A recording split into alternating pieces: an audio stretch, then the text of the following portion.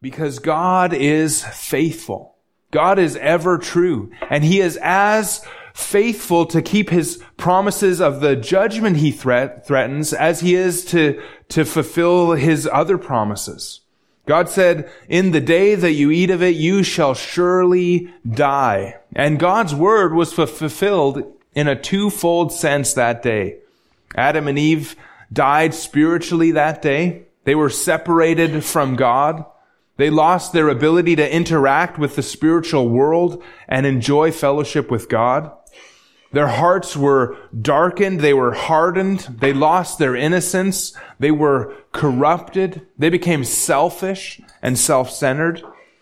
Before that sin, they had no knowledge of evil. Now they had an intimate knowledge of evil. It was in them, and they were tainted by sin, and evil dwelt within their hearts.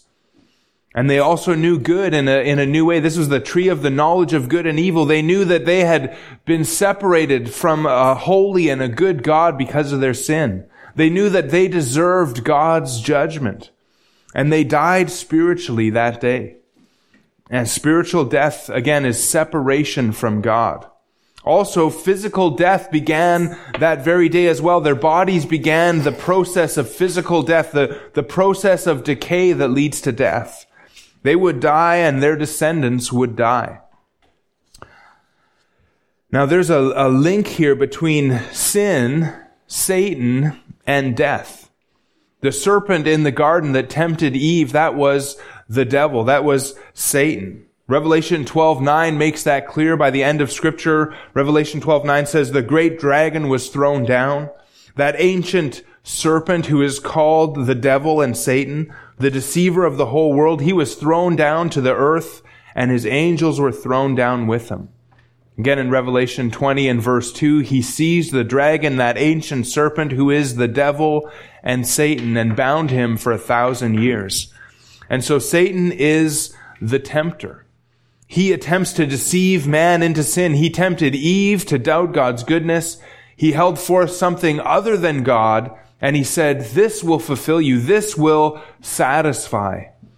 And so the devil tempts us to doubt God and His promises. And this temptation leads to sin. Sin is contrary to God. Sin is against God. God made the world to display His glory, and sin is about finding joy in something other than God. Sin, therefore, arouses God's jealousy and His wrath. Sin brings God's judgment. God examined sin, and He decreed that it is not worthy of existing in His good creation.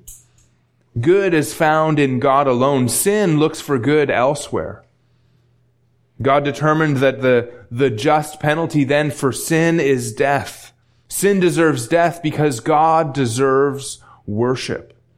And because God is good and He loves us, He hates sin which separates us from Him. God knows that He Himself is our greatest good. And so death came into the world through sin, and sin came into the world through Satan. And sin spread really to all men. The sin of our representative Adam corrupted our race because spiritually dead people produce spiritually dead offspring. And immediately after sin came into the world, we see the effects of it when Cain murdered his brother Abel. Psychologists today tell us that man is basically good, that the evil in the world is a product of his environment, but the evidence points otherwise. The evidence tells us that the world is evil because men are born sinners. How else did the sin of the world that we see around us, how else could we explain it except that men are born as sinful people? David said, "Behold, I was brought forth in iniquity," Psalm 51 verse 5. He realized that he was born with a sinful heart, that we are all sinners by nature and by choice. We know from just the very instincts of who we are when we come into this world, we know that God exists. We know right from wrong, and yet we choose evil. We don't glorify God. Instead, we look for our own interests. We live for ourselves. Romans chapter 1 tells us that we are not thankful. We are not grateful. We do not honor God. Instead, we worship the creature rather than the Creator. Sin corrupts our entire being. Our minds are corrupted. Our desires are corrupted. Our affections, what we love, is corrupted as we come into this world. Romans 3 and verse 10 says, there is none righteous, no, not one. Our sinful nature produces sin in our thoughts, in our words, and in our actions. Romans 6:23 says, the wages of sin is death. Ezekiel 18 verse 4 says, behold, all souls are mine. The Lord is speaking here. All souls are mine, the soul of the Father as well as the soul of the Son. The soul who sins shall die. Again, the righteous judgment against sin is death. Hebrews 9:27 says, and just as it is appointed for man to die once, after that comes judgment. It is appointed for man to die. Each and every one of us are going to die. And after that comes judgment. Death is judgment for sin, and it is the entrance to a further and a fuller judgment. In Revelation chapter 20, we see the great white throne. And before that great white throne, the dead are judged. They are judged according to their works, and they are cast into the lake of fire. And that is called the second death. We see then spiritual death, physical death, and eternal death. 3 deaths that face mankind: physical, spiritual, and eternal death. Friends, that same Jesus who once said, come unto me, all you who are weary and heavy laden, and I will give you rest. Take my yoke upon you and learn from me, for I am gentle and lowly in heart, and you will find rest for your souls. That same Jesus will one day say, depart from me, you cursed, into the eternal fire prepared for the devil and his angels. Death, physical, spiritual, and eternal, is a terrible reality for all of us. It's a serious problem. Even if our sins could be forgiven, death itself must be overcome. Of course, our sins can be forgiven, but what I want you to see here, what I want you to face is the problem of death. All these deaths must be conquered if we're to live. First, our spiritual death must be vanquished. Our blindness, our hard-heartedness, our hostility to God must be broken. Without this, we would never turn from sin to God. We would never repent without God first opening our hearts to the gospel. God must give us a new heart in regeneration and call us to himself. Second, eternal death must be overcome. Eternal death is God's judgment for sin. On Friday, we celebrated how God vanquished eternal death in the atonement of Jesus Christ. Jesus took upon himself the righteous wrath of God. He died as our substitute. He died for us. He died in our place. And those who have been raised with Christ from spiritual death will never have to pay the penalty for their sins because Christ paid that penalty in full. Eternal death was conquered at the cross. But still there's physical death. Each one of us must walk through this valley unless we're alive when Christ returns.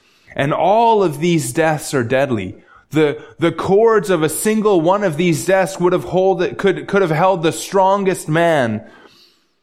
We're all like Samson with our head shaved before one of these deaths. If death were the end, that would be bad enough. But after death comes judgment, eternal fire prepared for the devil and his angels. The blackness of darkness forever, the infinite indignation of a holy and righteous God with a perfect hatred for sin that we committed. And add to that the fact that in our spiritually dead estate, we can do nothing to deliver ourselves. Death should make us tremble.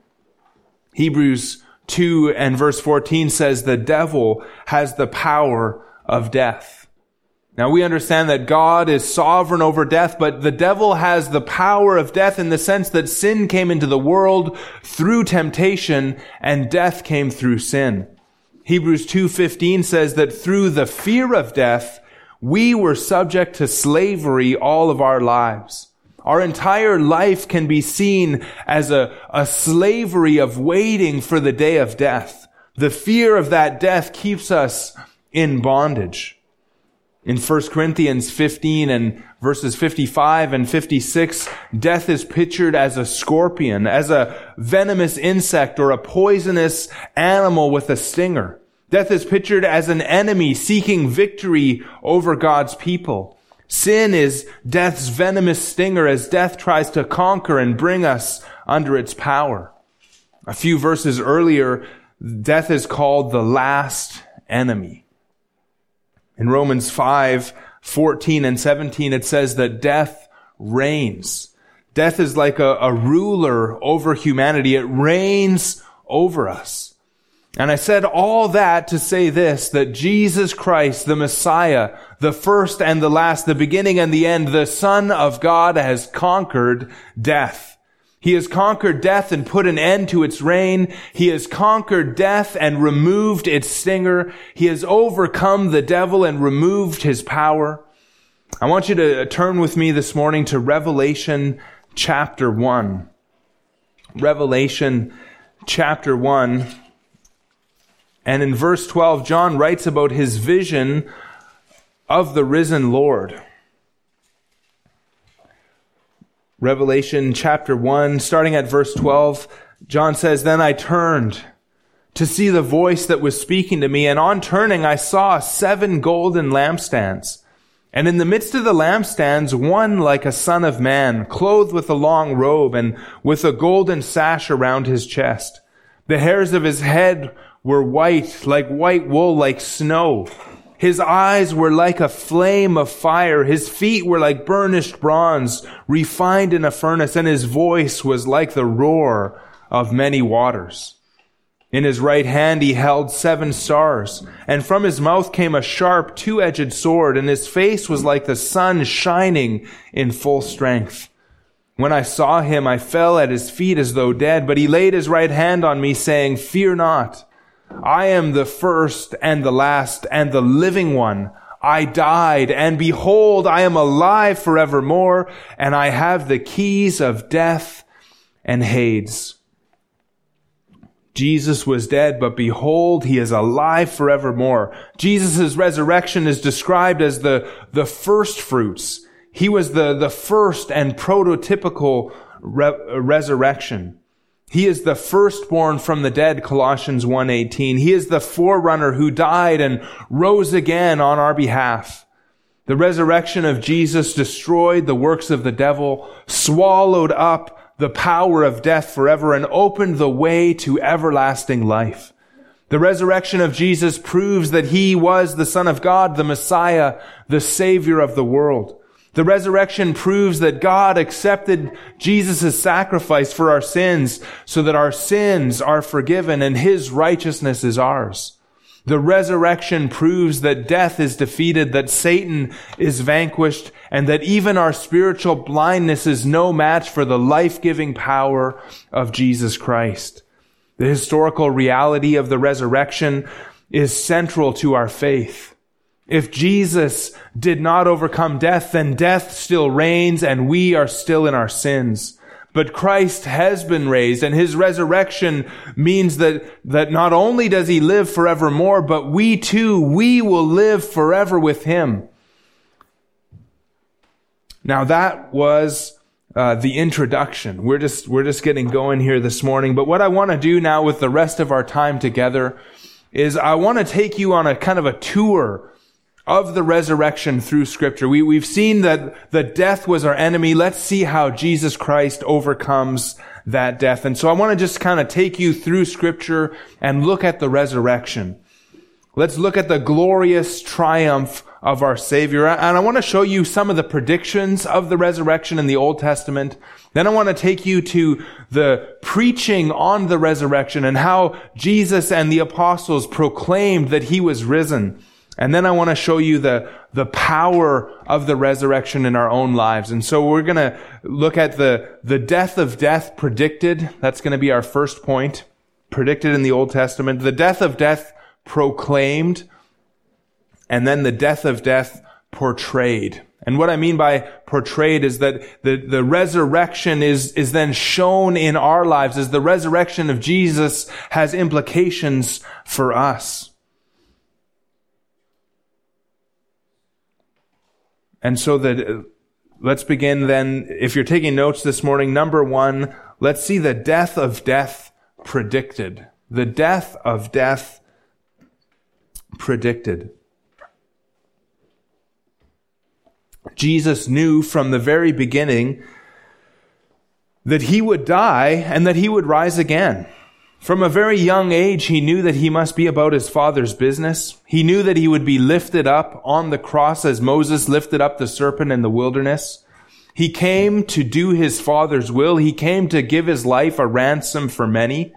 But he also knew that death would not be the end. He knew that death could not contain him. And when his disciples were ready to bear it, he began to teach them that he would die and be raised to life the third day.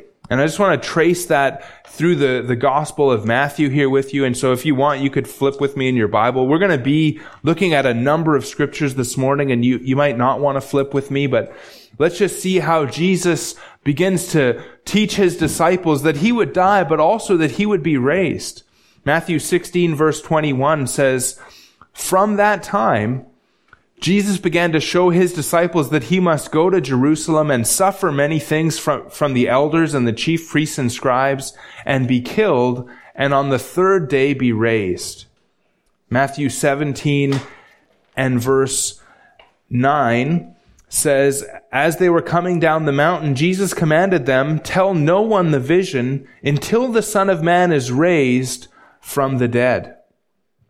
Verse 22 of Matthew 17, "As they were gathering in Galilee, Jesus said to them, 'The Son of Man is about to be delivered into the hands of men, and they will kill him, and he will be raised on the third day.' And they were greatly distressed." Matthew chapter 20 and verse 17, "And as Jesus was going up to Jerusalem, he took the 12 disciples aside, and on the way he said to them, 'See, we are going up to Jerusalem, and the Son of Man will be delivered over to the chief priests and scribes, and they will condemn him to death and deliver him over to the Gentiles to be mocked and flogged and crucified, and he will be raised on the third day.'" Matthew chapter 26 and verses 31 and 32, "Then Jesus said to them, 'You will all fall away because of me this night. For it is written, I will strike the shepherd, and the sheep of the flock will be scattered. But after I am raised up, I will go before you to Galilee.'"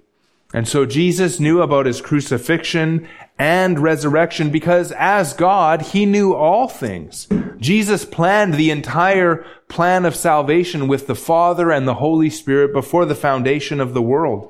In Ephesians 3:11, it talks about how the church was manifested according to the eternal purpose which he has realized in Christ Jesus our Lord.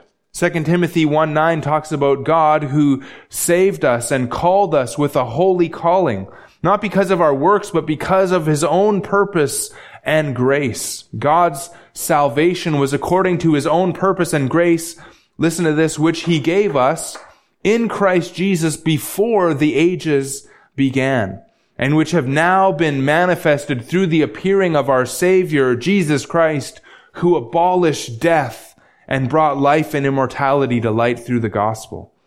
Because salvation was planned before the ages began, before the foundation of the world, Ephesians 1:4, God revealed the death and resurrection of Christ before it happened in time.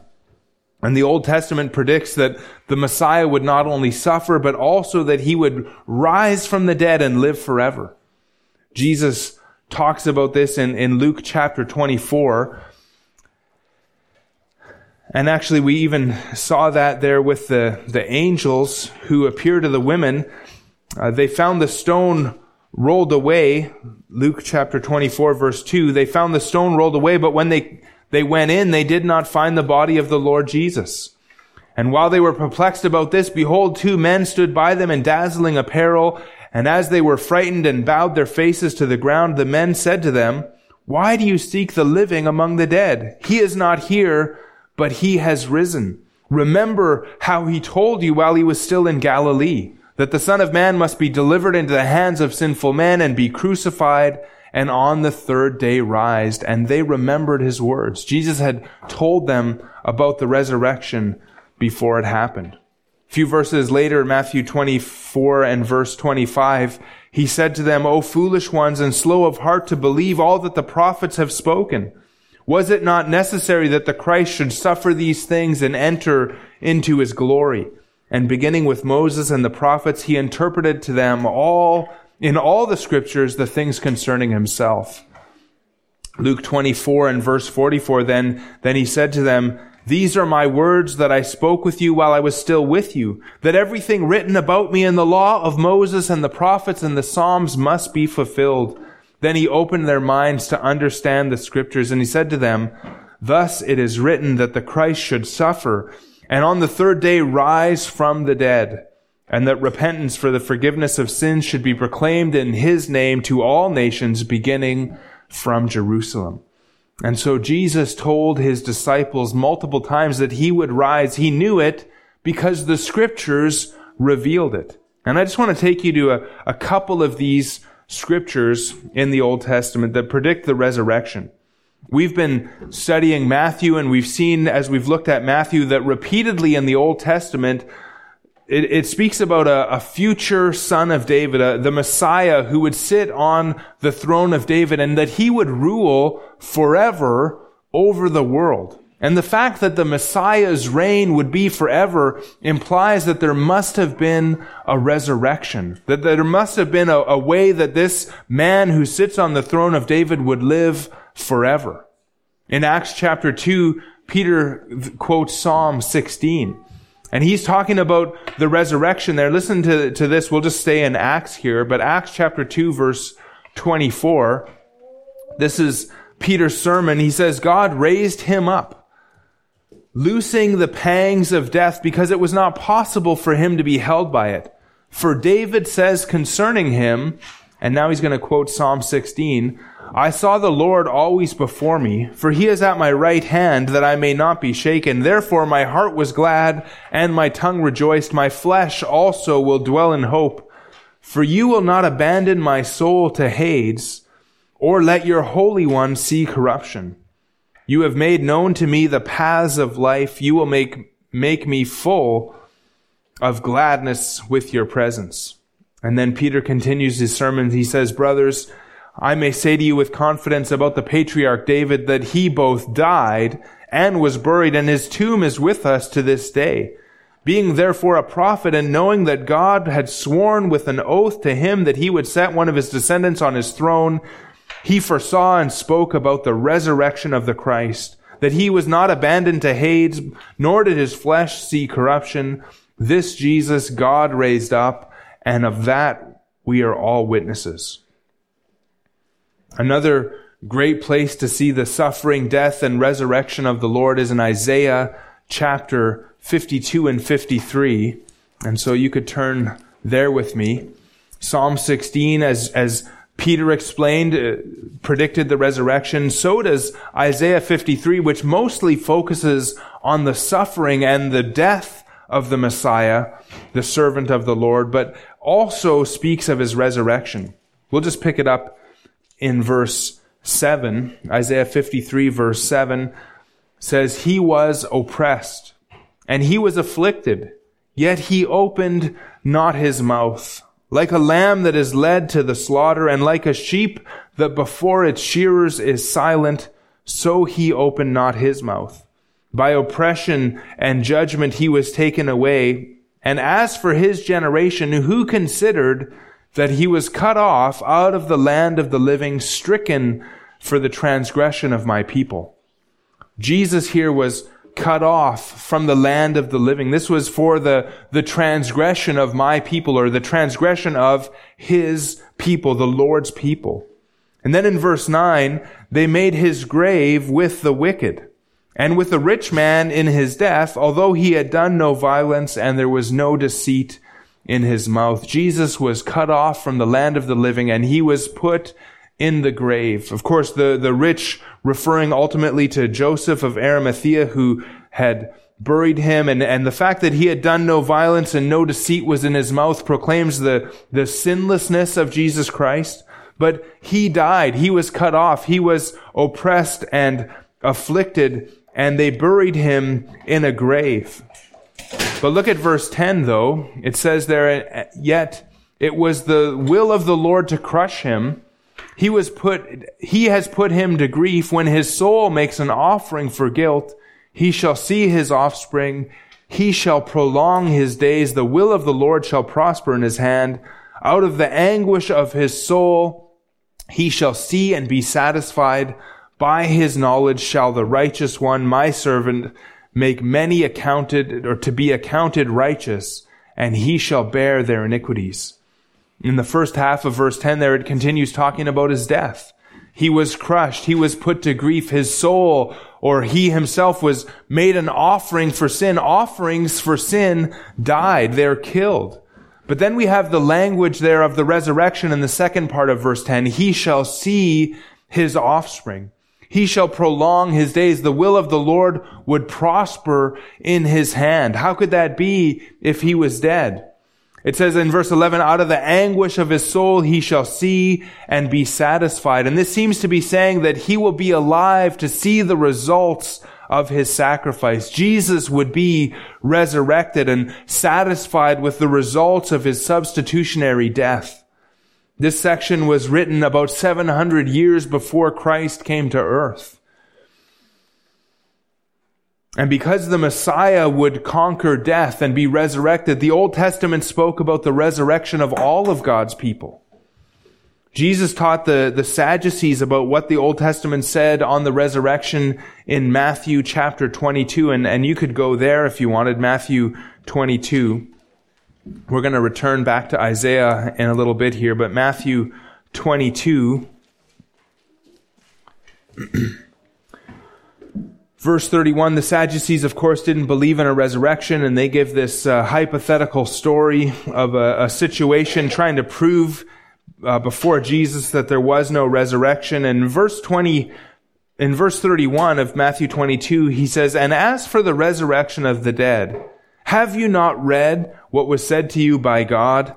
I am the God of Abraham, and the God of Isaac, and the God of Jacob. He is not God of the dead, but of the living. The argument here seems to be best viewed is that when God calls himself the God of Abraham to Isaac, when God comes to Isaac and introduces himself as the God of Abraham, or when God comes to Abraham and Isaac, or when God calls himself the God of Abraham and Isaac to Jacob, or the God of all three to Moses at the burning bush. This passage that Jesus quotes from here is from Exodus 3 and verse 6 at the burning bush. And God introduces himself to Moses as the God of Abraham, the God of Isaac, the God of Jacob. The best way to understand this passage, I believe, is to see that when God introduces himself as the God of somebody, he's saying that he's the God who entered into covenant with that person, that he's the one who made promises to that person, and that he would yet fulfill his promises to them.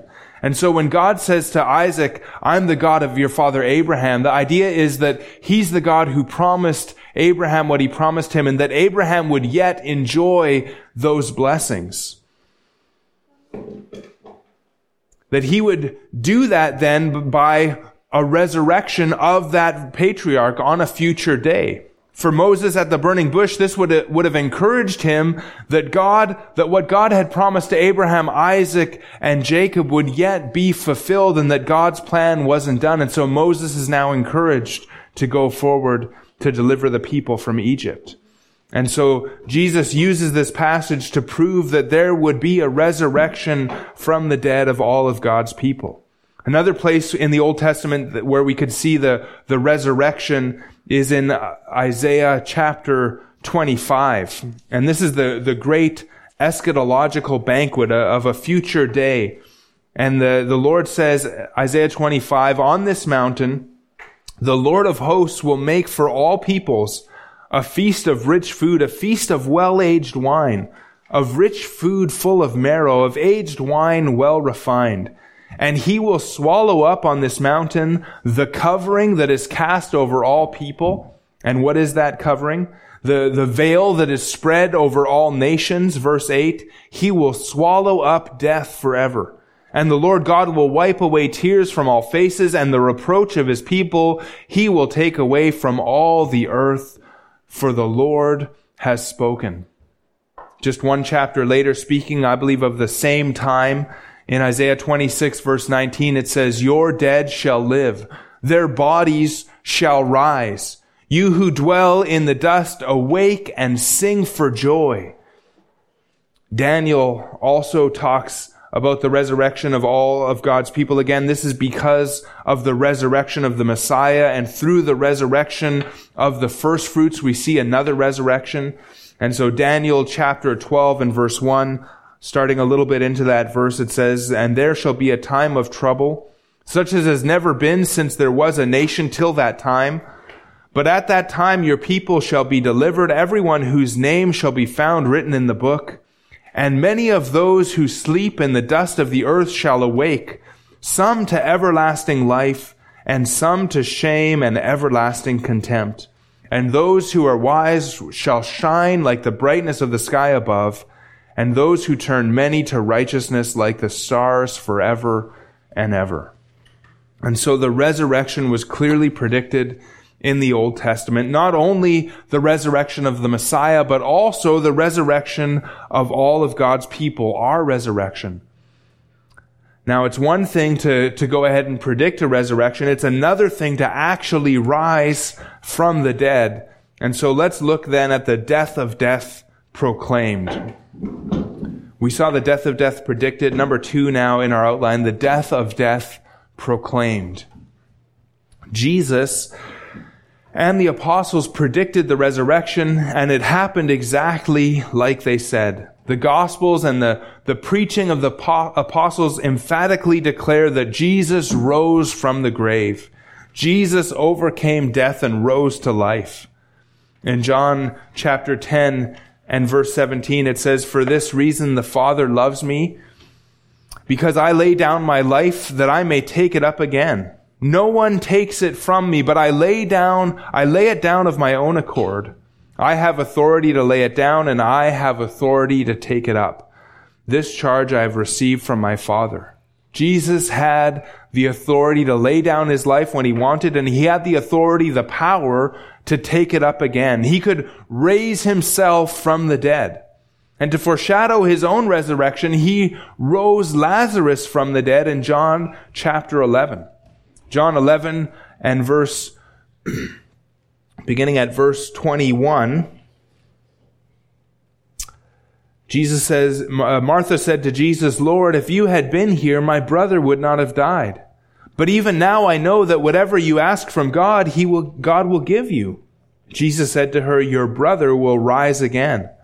Martha said to him, I know that he will rise again in the resurrection on the last day. Jesus said to her, I am the resurrection and the life. Whoever believes in me, though he die, yet shall he live. And everyone who lives and believes in me shall never die. Do you believe this? She said to him, yes, Lord, I believe that you are the Christ, the Son of God, who is coming into the world. Skip down to verse 38 then. It says, then Jesus, deeply moved again, came to the tomb. It was a cave, and a stone lay against it. Jesus said, take away the stone. Martha, the sister of the dead man, said to him, Lord, by this time there will be an odor, for he has been dead 4 days.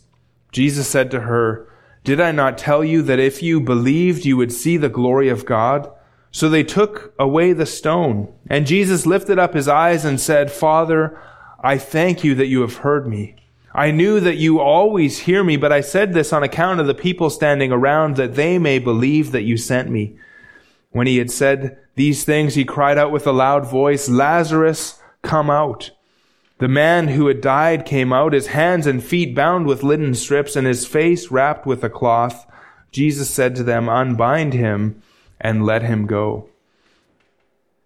The same way that Lazarus was resurrected from the dead, Jesus as well rose from the dead in a similar fashion, and we too, as God's people, will be resurrected from the dead on the last day. In Luke chapter 24, we saw that the angels told the women that Christ had risen, and after rising from the dead, Jesus appeared to his disciples over a period of 40 days. In Acts chapter 1 and verse 3, it says that he presented himself alive to them after his suffering by many proofs, appearing to them during 40 days and speaking about the kingdom of God. In verse 9, it says, when he had said these things, as they were looking on, he was lifted up, and a cloud took him out of their sight. And while they were gazing into heaven as he went, behold, 2 men stood by them in white robes and said, Men of Galilee, why do you stand looking into heaven? This Jesus who was taken up from you into heaven will come in the same way as you saw him go into heaven. And so Jesus is alive, and he ascended into heaven. After his resurrection, Jesus spoke to his disciples. He taught them. He ate with them. He let them touch his hands and his feet. Thomas even put his finger in Jesus' side. They doubted the resurrection at first, but they came to see that Jesus was alive. They became convinced that the scriptures were true and that Jesus was truly alive. And then the risen Lord sent his people to proclaim the message of the forgiveness of sins, of that death had been conquered and that he had risen from the grave. Again, Luke 24:44, Jesus says, These are my words that I spoke to you while I was still alive with you, that everything written about me in the law of Moses and the prophets and the Psalms must be fulfilled. Then he opened their minds to understand the scriptures and said to them, Thus it is written that the Christ should suffer and on the third day rise from the dead, and that repentance for the forgiveness of sins should be proclaimed in his name to all nations, beginning from Jerusalem. You are witnesses of these things, and behold, I am sending the promise of my Father upon you, but stay in the city until you are clothed with power from on high. The 4 Gospels all end with the resurrection and a commission to take the message to the world. The message that the apostles took to the world was that Jesus paid the penalty for sin, that he was buried, and that he rose from the dead. In 1 Corinthians chapter 15, Paul says, I would remind you, brothers, of the gospel that I preached to you, which you received, in which you stand, and by which you are being saved, if you hold fast to the word that I preached to you, unless you believed in vain. For I delivered to you as of first importance what I also received, that Christ died for our sins according to the scriptures, that he was buried, and that he was raised on the third day in accordance with the scriptures, and that he appeared to Cephas, then to the 12, then he appeared to more than 500 brothers at one time, most of whom are still alive, though some have fallen asleep. Then he appeared to James, then to all the apostles. Last of all, as to one untimely born, he appeared also to me. The disciples, not long after their master was crucified, boldly proclaimed the good news. They had run away and denied him at the crucifixion, but the knowledge that he rose from the dead emboldened them to preach the good news without fear. Jesus' resurrection gave them assurance that nothing could stop Jesus from building his church.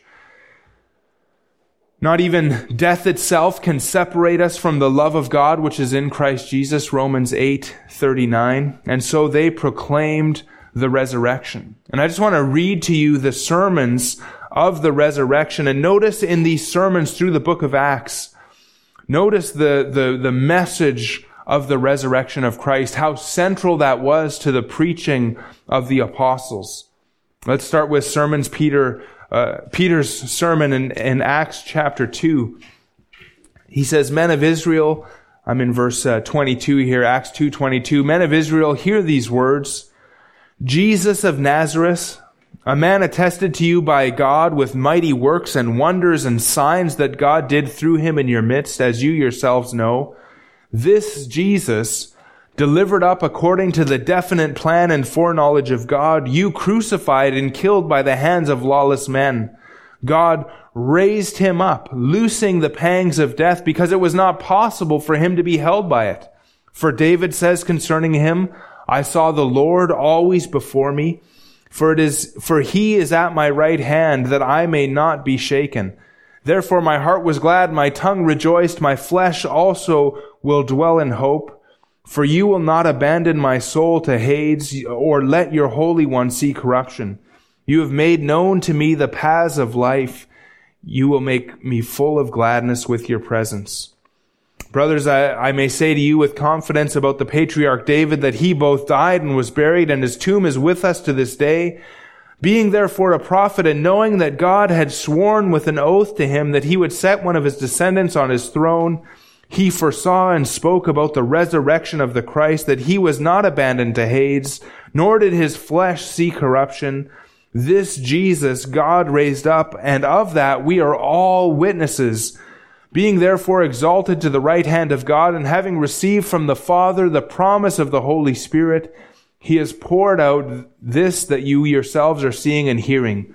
For David did not ascend into the heavens, but he himself says, the Lord said to my Lord, sit at my right hand until I make your enemies your footstool. Let all the house of Israel therefore know for certain that God has made him both Lord and Christ, this Jesus, whom you crucified. Now when they heard this, they were cut to the heart, and said to Peter and the rest of the apostles, brothers, what shall we do? And Peter said to them, repent and be baptized, every one of you, in the name of Jesus Christ, for the forgiveness of your sins, and you will receive the gift of the Holy Spirit, for the promise is for you and for your children and for all who are afar off, everyone whom the Lord our God calls to himself. And with many other words he bore witness and continued to exhort them, saying, save yourselves from this crooked generation. In chapter 3 and verse 12, when Peter saw it, it says, he addressed the people, men of Israel, why do you wonder at this, or why do you stare at us as though by our own power or piety we have made him walk?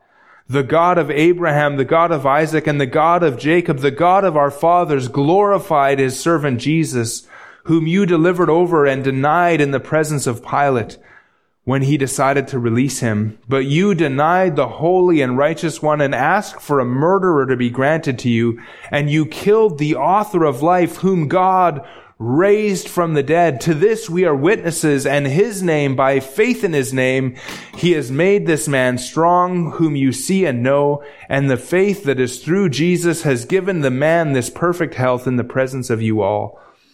Now, brothers, I know that you acted in ignorance, as did also your rulers, but what God foretold by the mouth of all the prophets that his Christ would suffer, he has thus fulfilled. Repent, therefore, and turn back, that your sins may be blotted out. In verse 26, you could skip down to there, it says, he continues, God, having raised up his servant, sent him to you first to bless you by turning every one of you from your wickedness. In Acts chapter 4, as they were speaking to the people, the priests and the captain of the temple and the Sadducees came upon them, greatly annoyed because they were teaching the people and proclaiming in Jesus the resurrection from the dead.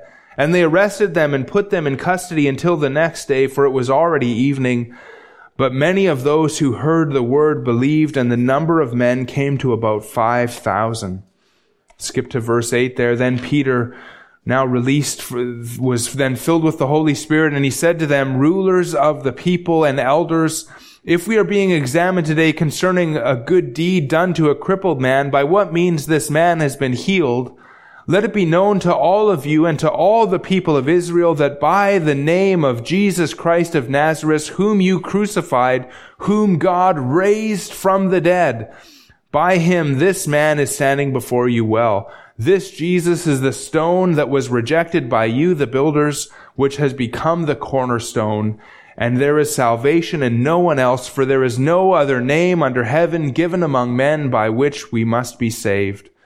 Verse 33, and with great power the apostles were giving their testimony to the resurrection of the Lord Jesus, and great grace was upon them all. In Acts chapter 5 and verse 27, when they had brought them, they set them before the council, and the high priest questioned them, saying, we strictly charged you not to teach in this name, yet here you have filled Jerusalem with your teaching, and you intend to bring this man's blood upon us. And Peter and the apostles answered, we must obey God rather than men. The God of our fathers raised Jesus, whom you killed by hanging him on a tree, God exalted him at his right hand as leader and savior to give repentance to Israel and forgiveness of sins. And we are witnesses to these things, and so is the Holy Spirit, to whom God has given to those who obey him. The apostles' message was that Jesus rose from the dead, and that through faith in him, sin could be forgiven. In Acts chapter 10 and verse 38, we see another sermon, and Peter's preaching, I believe. He says how God anointed Jesus of Nazareth with the Holy Spirit and with power. He went about doing good and healing all who were oppressed by the devil, for God was with him.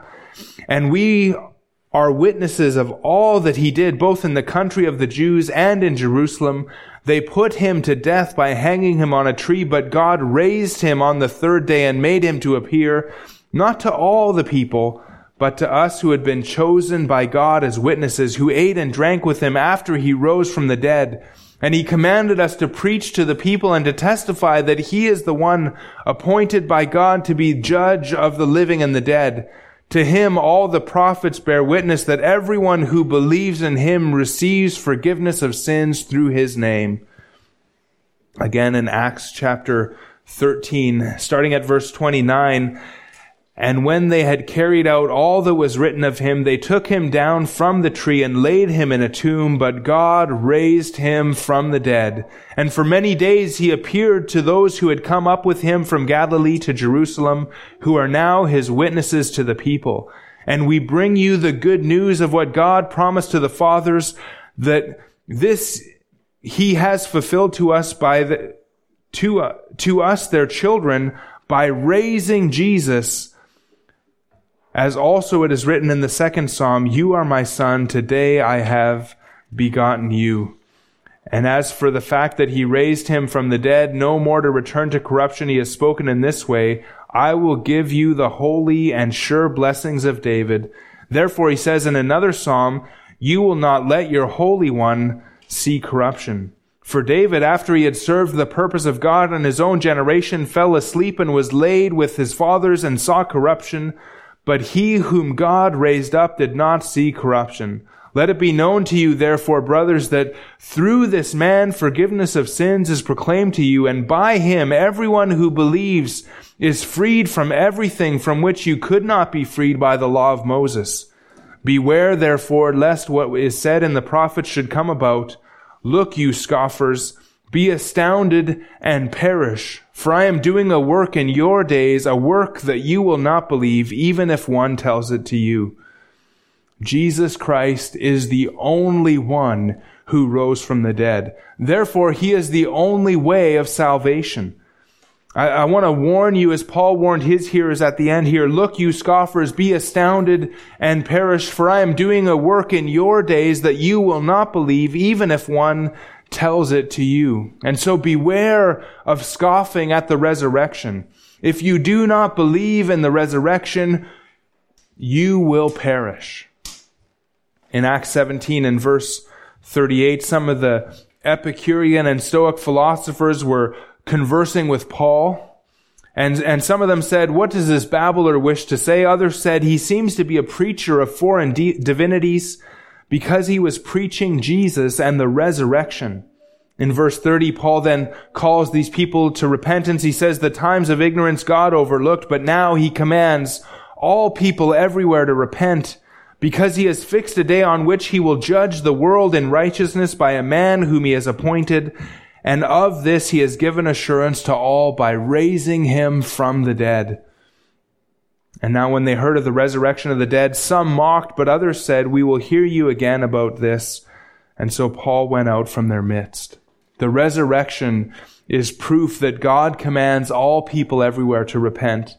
The resurrection is proof that judgment is coming, that Jesus is alive, and when he returns, it will be for judgment. The resurrection was predicted in the Old Testament. It was proclaimed by the eyewitnesses in the New Testament. And finally, I want to show its impact on us who believe. We've already seen how the resurrection of Christ emboldened the apostles and motivated them to carry the message throughout the world. But it does even more than that. The New Testament teaches that believers are united to Christ, that our union with Christ means that we are united with Him in both His death and His resurrection, that we died with Him and that we were raised with Him. And His death means the death of our sin, and that His resurrection means that He lives in us. The death of death proclaimed is what we're going to call this, the death of death, portrayed, the death of death portrayed as the resurrection life of Christ empowers us. And to see this first, I want you to turn with me to 1 Peter chapter 1. The death of death portrayed. 1 Peter chapter 1.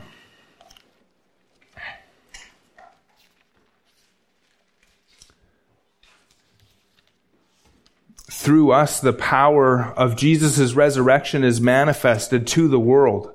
The living Christ lives in us because we're united to Him. And if you are a Christian, the resurrection of Christ has changed your life. And I want to show you, again, from a number of passages, I want to show this impact that the resurrection has in us. But starting in 1 Peter chapter 1 and verse 3, Peter says, "Blessed be the God and Father of our Lord Jesus Christ. According to His great mercy, He has caused us to be born again to a living hope through the resurrection of Jesus Christ from the dead, to an inheritance that is imperishable, undefiled, and unfading, kept in heaven for you, who by God's power are being guarded through faith for a salvation ready to be revealed in the last time." Typical of Peter's style here, he packs so much into this little section. Peter is praising God. He says, "Blessed be God." And why is he praising God? Well, it's because He has caused us to be born again. The new birth was an act of God's great mercy. This new birth, according to God's great mercy, brings us into a living hope. And why is this hope a living hope? Well, it seems to be because Jesus Christ is living it, because this hope comes to us through the new birth, and that new birth comes to us through the resurrection of Jesus Christ to the dead. And because Christ is alive, our hope is a living hope.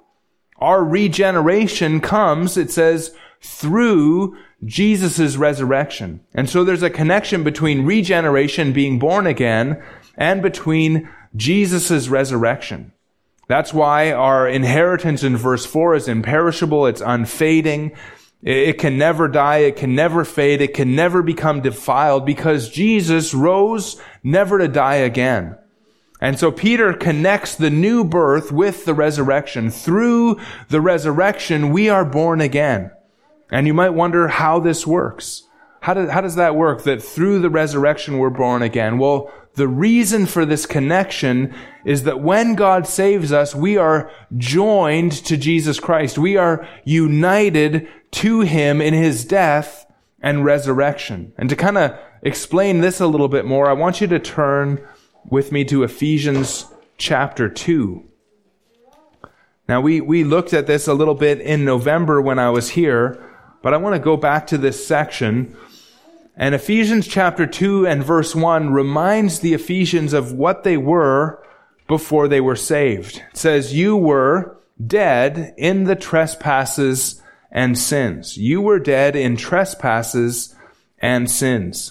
This applies to every person. There was a time before salvation when we were dead. Ephesians 2 and verse 4 says, "But God, being rich in mercy, because of the great love with which He loved us, even when we were dead in our trespasses, made us alive together with Christ. By grace you have been saved." And so we were dead, but God made us alive. You see the resurrection there? There was a deadness in us, but now we were made alive. You were dead, but God made you alive with Christ. Verse 6 says that we were raised with Christ and seated with Him in the heavenly places. To be saved by grace, remember it says there, by grace you have been saved. To be saved by grace means that you've been made alive from spiritual death with Christ.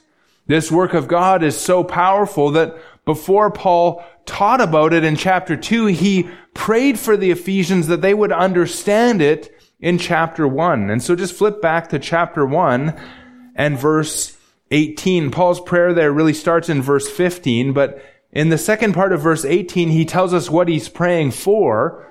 And he says, chapter 1, Ephesians 1:18, that you may know what is the hope to which he has called you. What are the riches of his glorious inheritance in the saints, and what is the immeasurable greatness of his power toward us who believe, according to the working of his great might.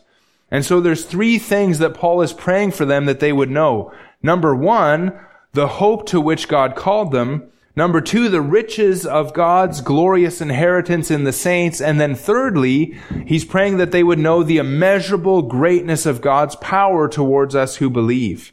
And Paul then expands now on this third one, the immeasurable greatness of God's power toward us who believe.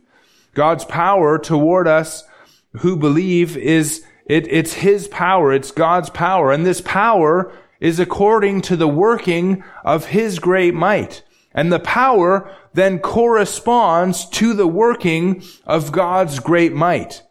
The power here that is described it says is immeasurable. It's called greatness of power.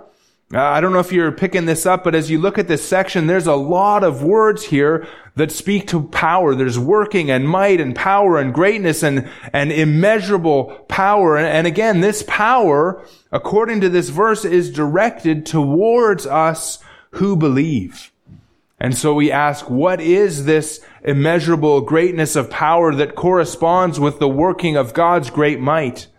In verse 20, the power is compared to the power that God worked when he raised Christ from the dead.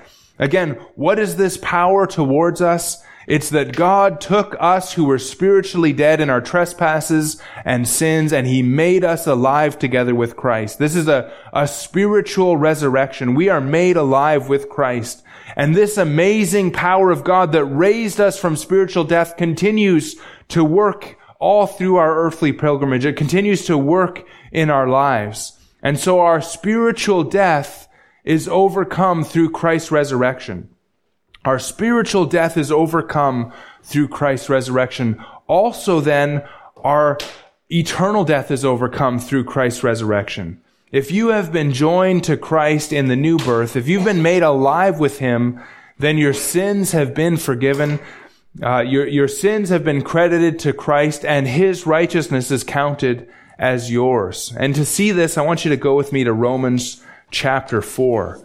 And as we're kind of bringing this thing to a close, we're seeing that all of our deaths have been conquered through Christ's resurrection. Spiritual, physical, and eternal death are all overcome through the resurrection of Jesus Christ.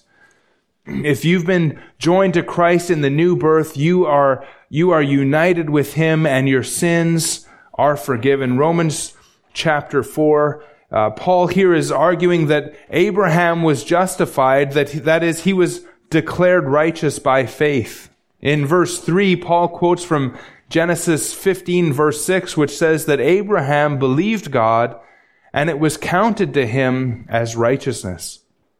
This blessing of being credited as righteous isn't something that we can earn. This blessing is granted by faith alone, verse 4. Now to the one who works, his wages are not counted as a gift, but as his due. And to the one who does not work, but believes in him who justifies the ungodly, his faith is counted as righteousness. David also spoke about this blessing in Psalm 42, verse 6 here. I believe it's actually Psalm 32. Verse 6 of Romans 4, just as David also speaks of the blessing of the one to whom God counts righteousness apart from works. Blessed are those whose lawless deeds are forgiven and whose sins are covered. Blessed is the man against whom the Lord will not count his sin. And how does God forgive our sins and count us as righteous? He does so through our union with Christ. When Christ died, God thought of us as joined to him so that he paid the price for our sin. And if we are in Christ, his righteousness is counted as ours. Verse 22, that it says, that is why his faith, that is Abraham's faith, was counted to him as righteousness.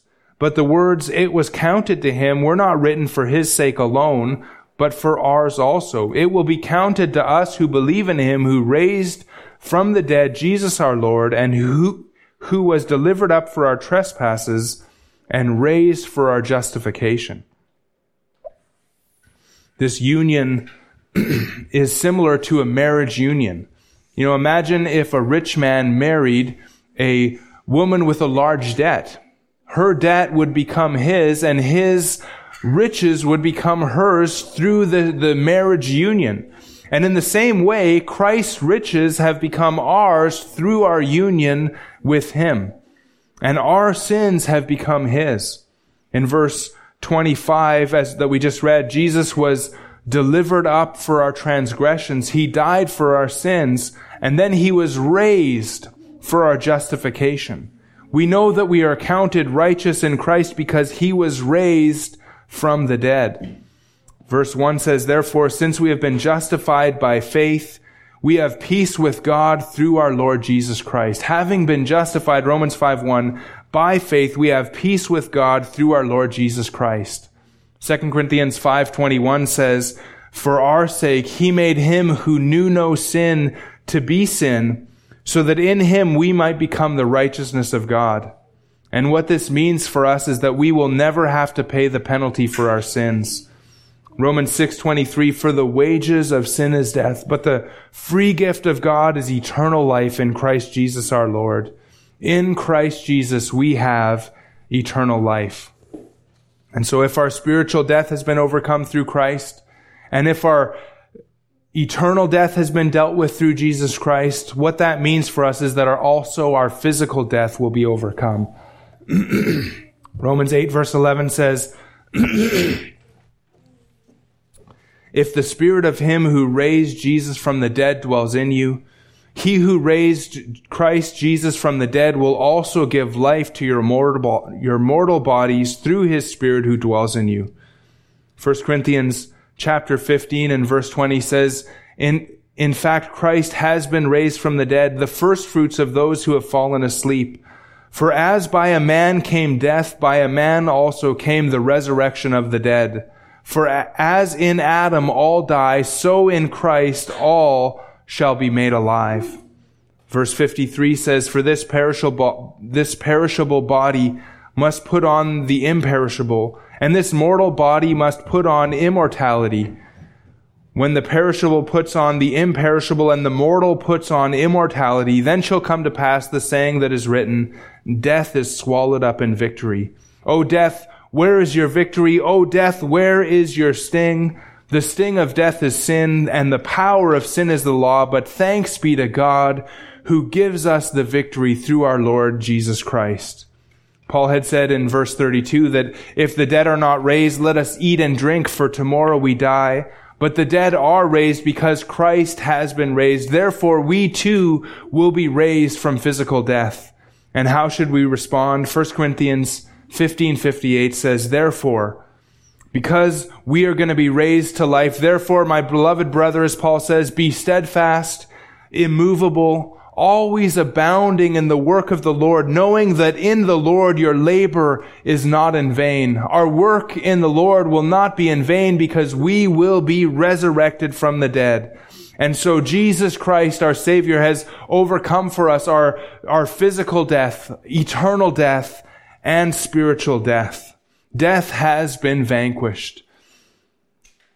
And so Paul says in 2 Timothy 1:8, just to close, therefore, do not be ashamed of the testimony about our Lord, nor of me his prisoner, but share in suffering for the gospel by the power of God, who saved us and called us to a holy calling, not because of our works, but because of his own purpose and grace, which he gave us in Christ Jesus before the ages began, and which now has been manifested through the appearing of our Savior Jesus Christ, who abolished death and brought life and immortality to light through the gospel. That is the gospel that we believe in, the gospel through which death has been conquered, life has been brought about, and immortality has been brought about through our Lord Jesus Christ, through our Savior. Thanks be to God, who gives us the victory through Jesus Christ our Lord. Let's pray. Father, we thank you that death has been overcome. First, that you have overcome our spiritual death through Jesus Christ, that you have opened our eyes and saved us and brought us to yourself. Thank you for overcoming eternal death, for paying the penalty for our sins through the resurrection of Christ. And we look forward to that day that though we die, we will not die, because we will be raised to life again, physically resurrected, just as our Lord Jesus was. We look forward to that day, Father. Until then, help us to be always abounding in the work of the Lord. We pray in Jesus' name. Amen.